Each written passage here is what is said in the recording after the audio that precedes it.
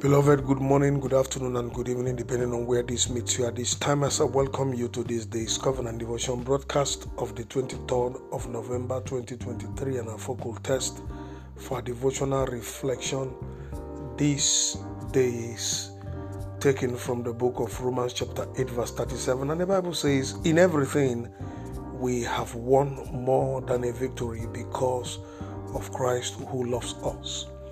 Every true believer never loses his or her battle or battles of life because of the God connection, because of the God advantage. Every true child of God is positioned to wade through the issues and challenges of life and emerging victorious. It is said that challenges make champions, and this is true because in all things that the devil had projected and planned to bring you down and out, you have remained standing because of the love of God. You have emerged victorious.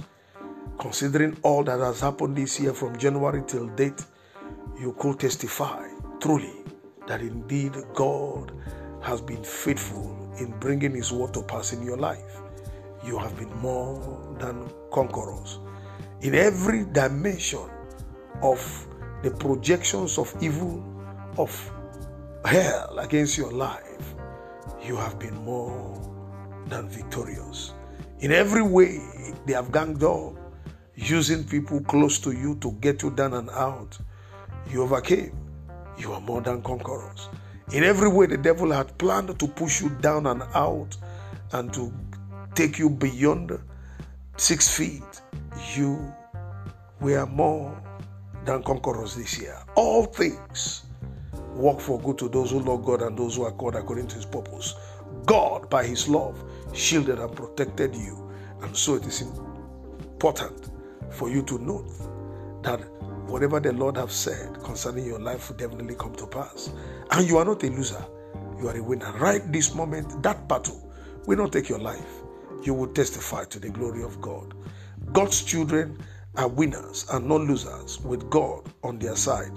God's name and love upon His children confer upon them the winning edge mentality in life situations and challenges.